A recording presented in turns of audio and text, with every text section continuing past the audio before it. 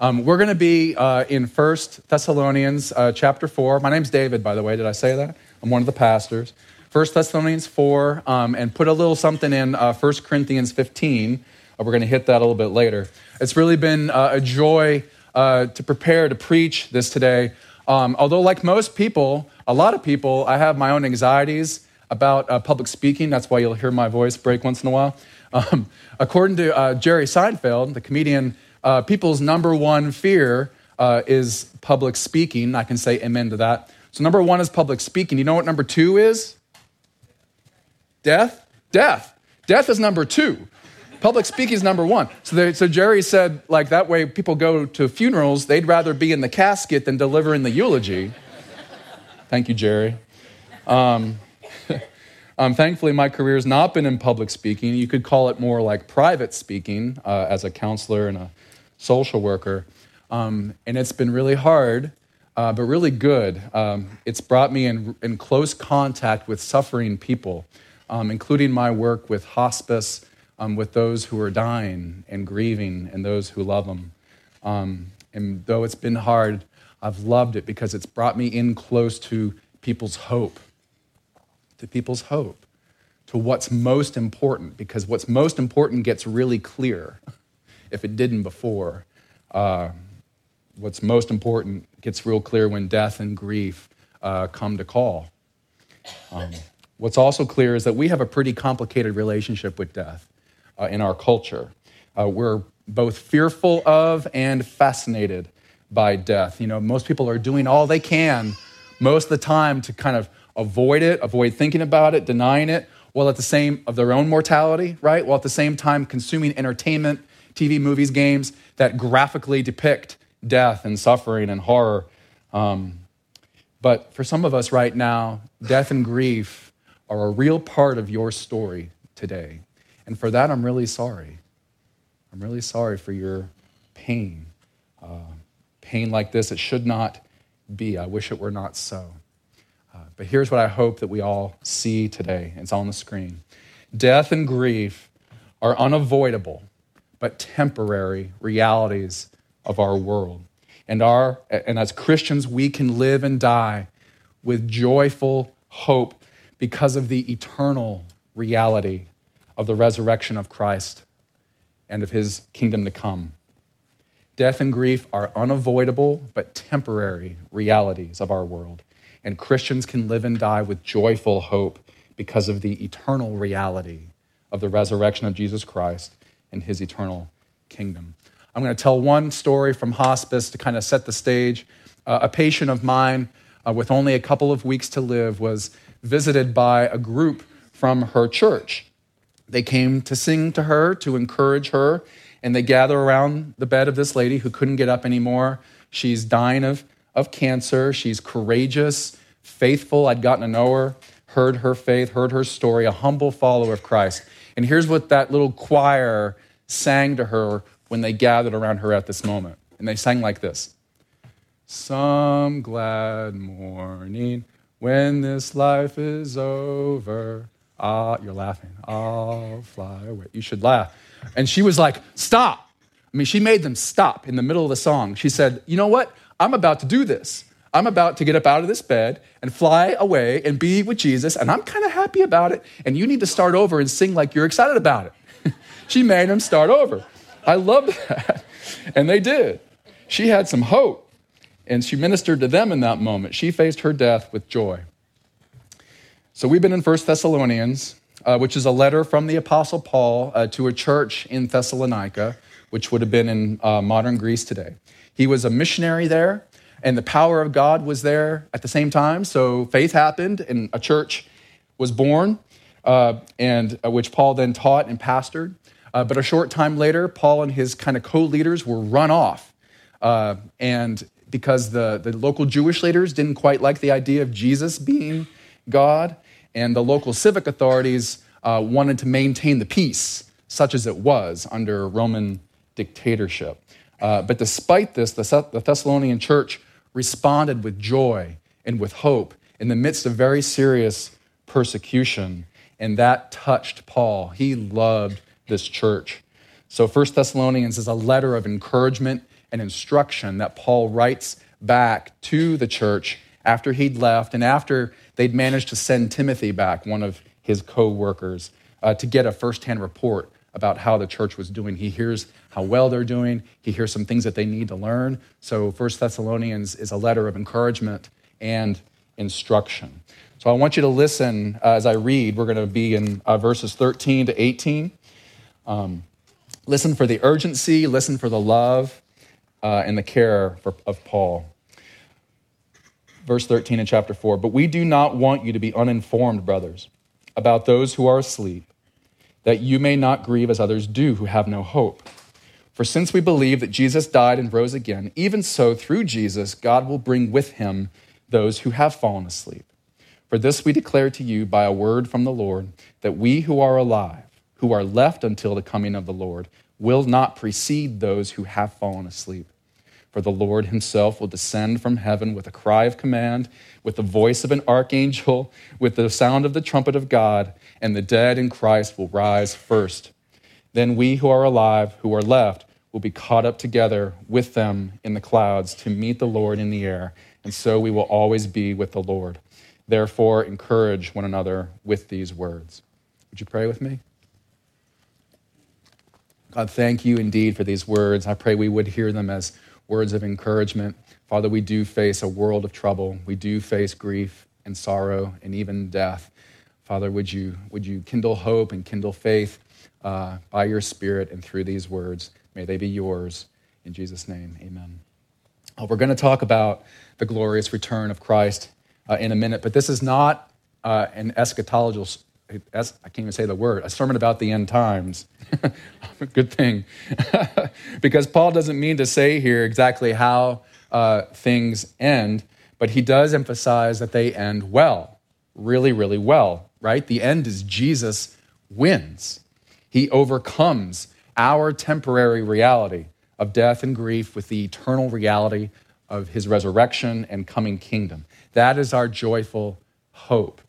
And Paul's language here indicates that he is answering a specific concern of the Thessalonians, who though they believe, and Paul recognizes they believe Jesus is God, and that he's coming back, and that his coming is very good, though they believe these things, the question is, but what about those who died before Jesus comes?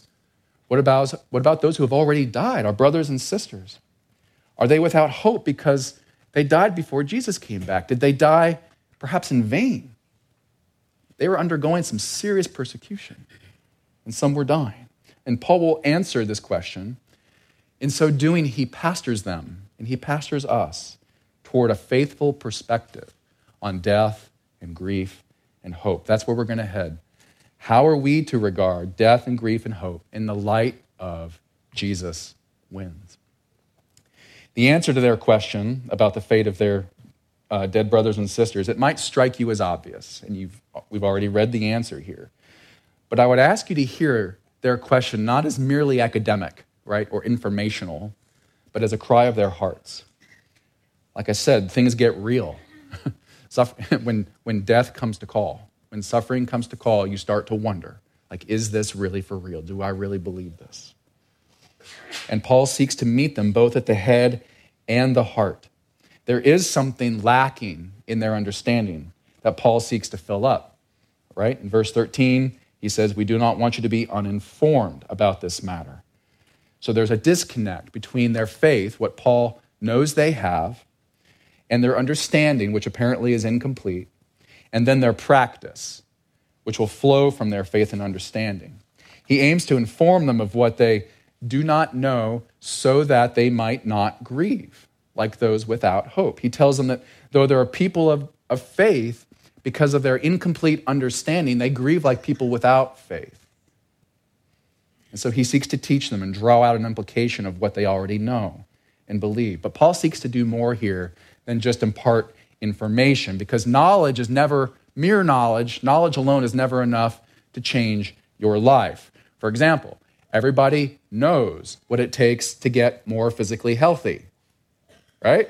Fries or salad, soda or water, right? Going to bed late and getting up late, or hitting the snooze bar, or getting up early and hitting the road for your jog. We know the choices we're supposed to make. Why don't we do it?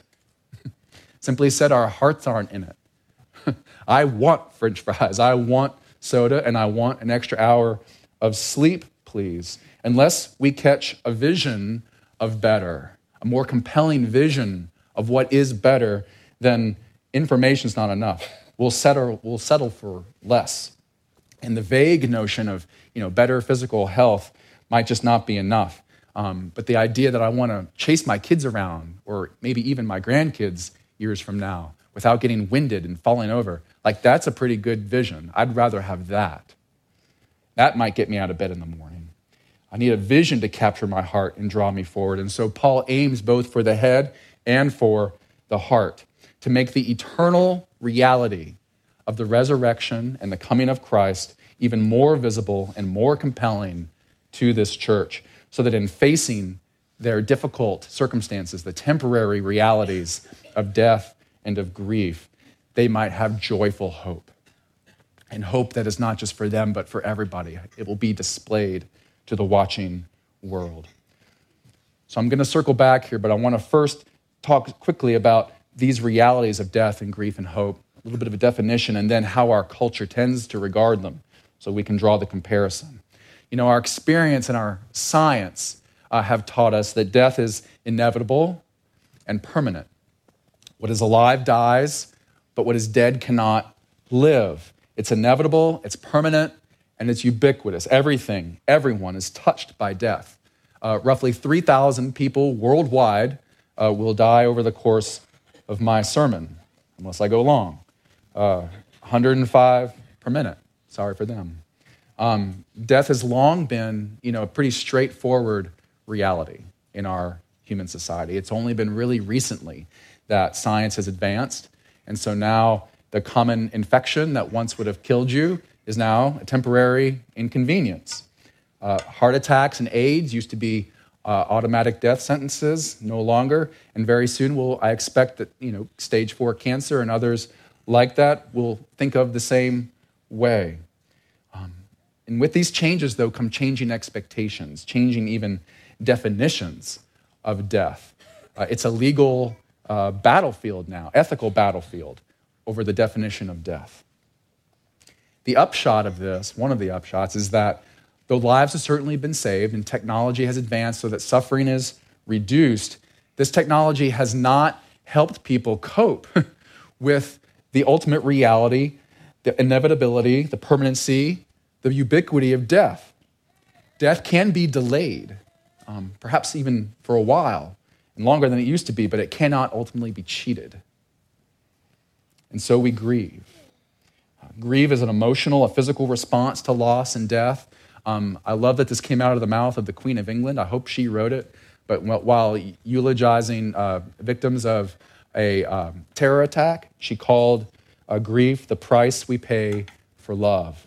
And I love that. I've used it a lot. The price we pay for love. Maybe it's because I'm married to a poet, but I love how poetry can capture experience like this. So this is a poem by Edna St. Vincent Millay. Would you listen and just feel this with me?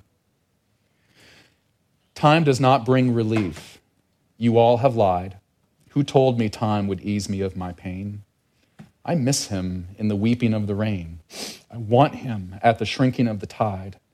The old snows melt from every mountainside, and last year's leaves are smoke in every lane. But last year's bitter loving must remain, heaped on my heart, and my old thoughts abide. There are 100 places where I fear to go, so with his memory they brim. And entering with relief some quiet place where never fell his foot or shone his face, I say, there is no memory of him here, and so stand stricken, so remembering him. Isn't that honest and raw?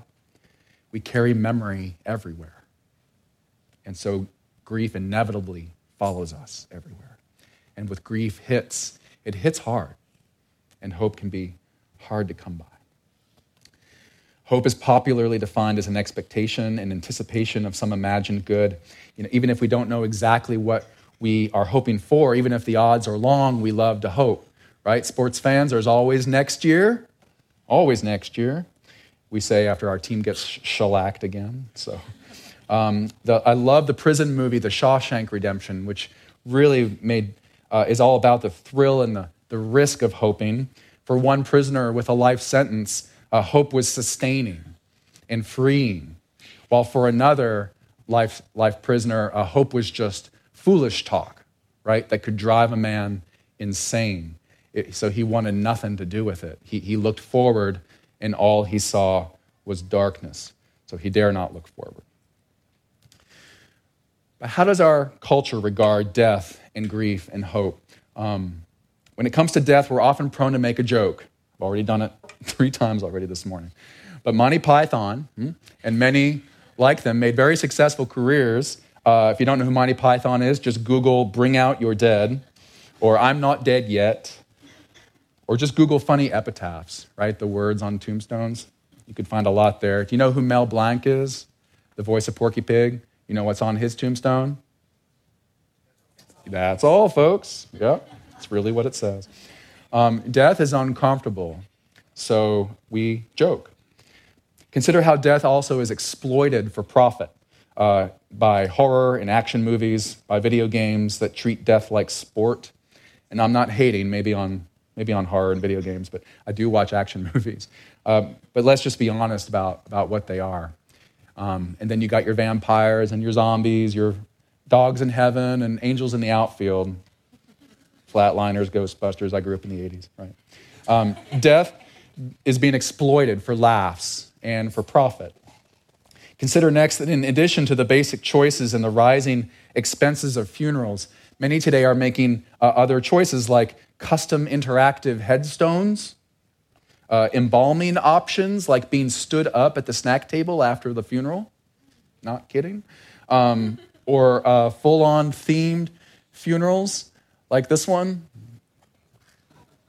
Right? I don't know if they burn him on a pyre like a Jedi, but death anxiety, I'm still not kidding, is driving some people to make plans to be frozen, to replace worn-out body parts with biological or high-tech replacements, or to have their minds uploaded to an android brain or fused with artificial intelligence.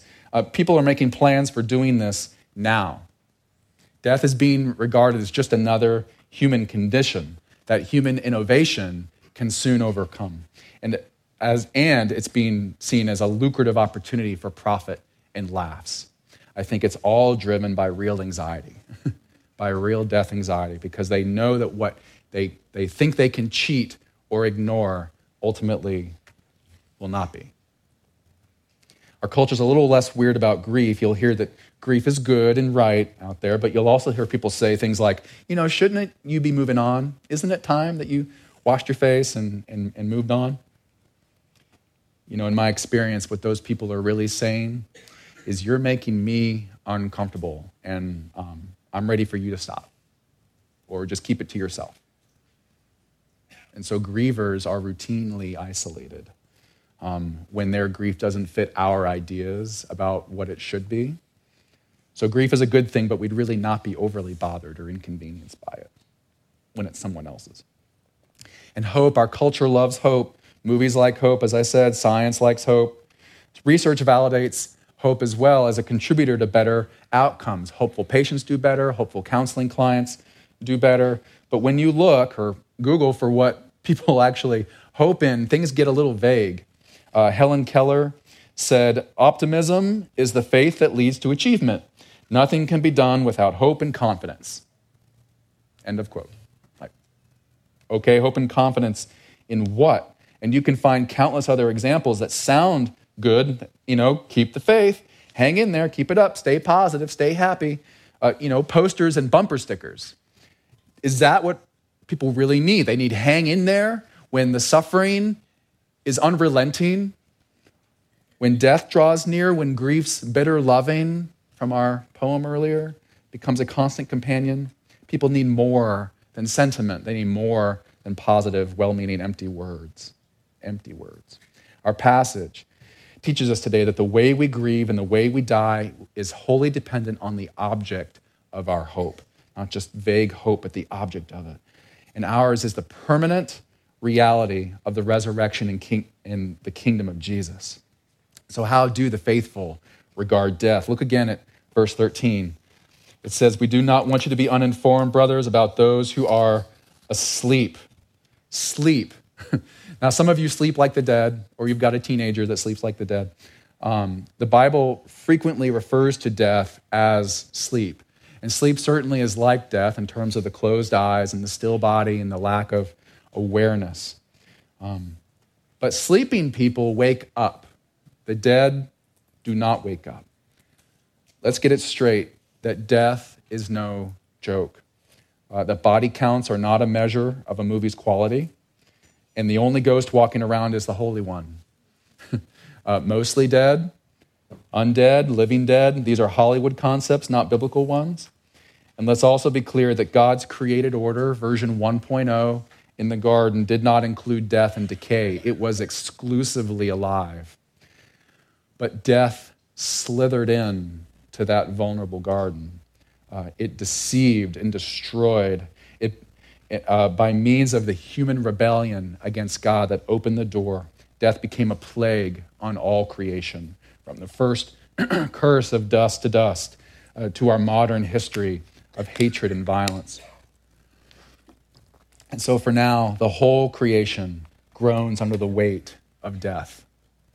We groan under the weight of death, and we wait. We wait now for the last breath of the last death, when God will finally say, "No more, no more." And then will come, the Bible says, the death of death.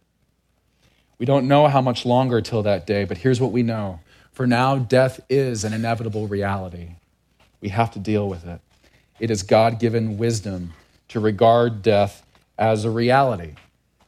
There's a lyric in one of our songs, "Mine are days that God has numbered." Psalm 39 records these words, "Make me know my end, and what is the measure of my days? Let me know how fleeting I am. Behold, you have made my days a few handbreadths, and my lifetime is as nothing before you." This is on the screen. Death is, for now, a reality to live wisely in light of. That's how we're to regard it. It is a reality to live wisely in light of. And, Christian, it is not a permanent or a ubiquitous reality. The Bible calls death sleep. They laughed at Jesus in Matthew 9 when he said that a dead girl was sleeping. She was, in fact, dead. But then Jesus woke her up. Do you remember My Faithful Hospice Patient? Did you catch the lyric that they were singing to her? "Some glad morning when this night is over, I'll fly away." This woman was about to die. She was about to fall asleep with joyful hope because of her expectation of the dawn to come. Maybe her visitors, for them, the night was all they saw, and so they were grieving. They were anticipating their coming loss. But they needed what my patient had to give them, hope and encouragement, not to stop grieving, but to sing with joy through their tears. The Lord certainly does not teach us here to not grieve. This is why we sing in the words of one of my favorite worship songs here. We sing, "Mine are tears in times of sorrow, darkness not yet understood. Through the valley I must travel where I see no earthly good." The song goes on, but the faithful response is not to dismiss grief. It's not to deny our pain. The loss and the pain are real. Grief is unavoidable because loss is unavoidable. My understanding of the Buddhist answer to loss and grief is to have no attachments. No attachments, because you can't lose what you don't have. And no loss, no grief. Easy peasy. But God is love, and love attaches, right? Love binds. Love bound Job to his children, so he grieved their loss. In the book of Job, Jeremiah was bound by love to God's people and God's city, and so he wept and grieved over their loss. Paul was bound by love to the churches, And so he wept and he grieved at their suffering and their sin. And love bound Jesus Christ, the man of sorrows, to his friend Lazarus. So even though he knew what he was about to do, he wept at Lazarus' death and joined in grief with the man's family, his friend's family. So grieve, Christian. Grieve. It's okay. Grieve what is loved and now lost.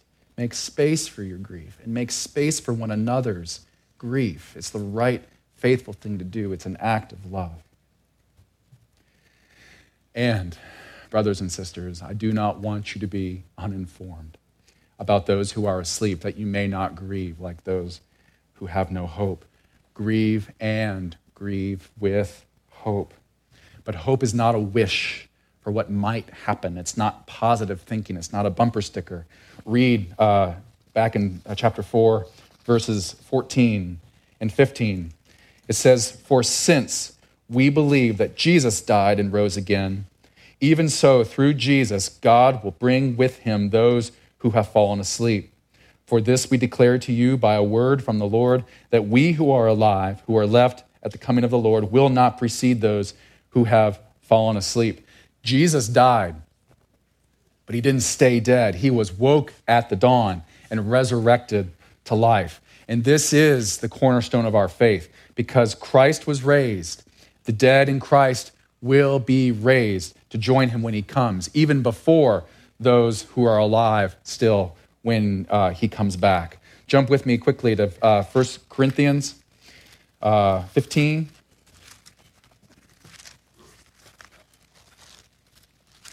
Thought I had a marker there. 1 Corinthians 15. Look at verse 16. This just says it so much better than I could. Verse 16, "For if the dead are not raised, not even Christ has been raised. And if Christ has not been raised, your faith is futile, and you are still in your sins. Then those also who have fallen asleep in Christ have perished." Right? It's the other side of the argument. "If in Christ we have hope in this life only, we are of all people most to be pitied. But in fact, Christ has been raised from the dead, the first fruits of those who have fallen asleep. For as by a man came death, by a man has come also the resurrection of the dead. For as in Adam all die, so also in Christ shall all be made alive, but each in his own order. Christ the first fruits, then at his coming those who belong to Christ, then comes the end." Let's get our theology from the Bible and not mass entertainment, all right? The dead don't die and then stick around to finish their business or to make things go bump in the night. And Christians don't go to heaven in the way like it happens in the cartoons with ghostly spirits robed in white and heart strumming. How does this happen? Let's look back at 1 Thessalonians, the last verses of our passage, starting in 15. "For this we declare to you by a word from the Lord, that we who are alive, who are left until the coming of the Lord, will not precede those who've fallen asleep. For the Lord himself will descend from heaven with a cry of command, with the voice of an archangel, and with the sound of the trumpet of God, and the dead in Christ will rise first. Then we who are alive, who are left, will be caught up together with them in the clouds to meet the Lord in the air, and so we will always be with the Lord. Therefore, encourage each other with these words." Church, King Jesus and heaven are coming here. That's why we pray, "Thy kingdom come." And our great hope is to be resurrected like Jesus and by Jesus, commanded to life, even better than when he raised Lazarus. It says he used a loud voice when he raised Lazarus. Here it's the voice of an archangel and trumpet, apparently loud enough to wake all the dead, all of them. And better than Lazarus because we will never die again. We'll be raised and caught up together in the clouds to meet with the descending Lord. Can you picture that? Can you see it? The imagery here is that of a king who had left for war, and now he returns home. And he comes over the horizon in sight of home. And those watching for him from the castle tops, the walls, the towers, they see him, they spot him, and joy rises quickly as the news spreads that he's coming back, because him coming back only means one thing: victory. It means victory. And so a stream of the king's people would flow out from the castle to meet him while he's still out there. They go out to meet him in order to march in with him, in order to start the party and sing and rejoice and dance with him and celebrate. Here's my question. What is your hope in life and death?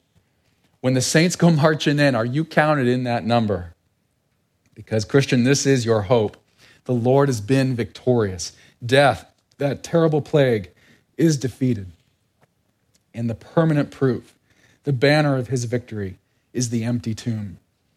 Jesus died and then rose, and so shall we, whether we're alive at his coming or whether we fall asleep first. And just like sleepers lose awareness of the passing time, I think this is going to be fast, right? The Bible says in other places that absence from the body is presence with the Lord. The dawn will come very quickly, and we will indeed rise. We're not going to waste any time waiting around. There's no purgatory. Our sleeping bodies then will be risen, woken at his coming to join with him in his victory. And so we will always be with the Lord. Is that your hope? Is that your hope? For now, in the words of the 130th Psalm, we wait for the Lord. Our souls wait, and in his word we hope. Our souls wait for the Lord like watchmen wait for the morning. O church, put your hope in the Lord, for with the Lord there is steadfast love and plentiful redemption. I urge you to encourage one another with words like these. But to you who do not yet believe, what is your hope? You live right now, just like Christians do, in the valley of the shadow of death. But unlike Christians, you live right now under the tyranny of the fear of death, under the threat of its sting. Death and sin and Satan, they prowl. They wait for you at your door. Their aim is to have you. And so what is your hope? Positive thinking? Being a good person? Or just denial and try not to think about it? Instead, would you confess your sin, your rebellion that opened the door to death? Would you confess that against God? Confess Christ as the one Lord and victorious King. If you do this now, the power that raised Christ will raise you. You can live today without fear of death. You can be certain today that the closest you'll ever come to death will be to temporarily walk in its shadow. Today, you could grieve with hope, with peace that flows from heaven, knowing that your pain will not be wasted. And you could leave here today unshakable because Jesus is alive. He's alive and he's coming here in victory and in joy to join with his people forever. Will you pray with me?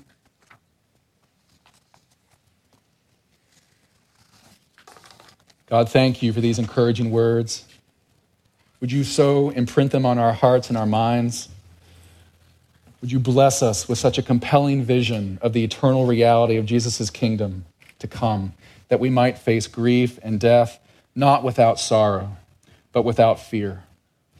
May we face the trials of today even with joy, because though it's now night and the night seems long, we know for certain that the dawn is soon to come. We pray in Christ's name. Amen.